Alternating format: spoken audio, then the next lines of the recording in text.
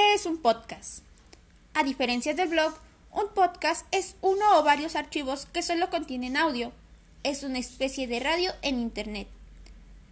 A cada grabación se le llama episodio y puede durar entre 5 y 30 minutos, aunque podría durar más o menos.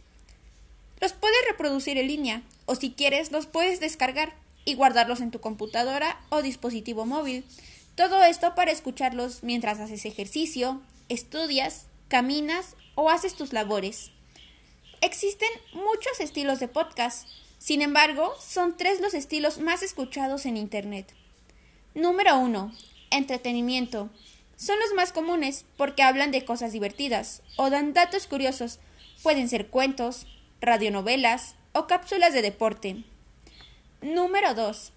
Los informativos. Estos tocan temas novedosos en áreas como tecnología, economía, política o simplemente te cuentan lo que ocurre alrededor del mundo.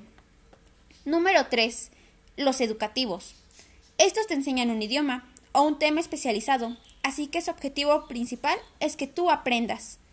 Podríamos definir el podcast educativo como un medio didáctico, que supone la existencia de un archivo sonoro con contenidos educativos, y que ha sido creado a partir de un proceso de planificación didáctica. Puede ser elaborado por un docente, por un alumno, por una empresa o incluso por una institución.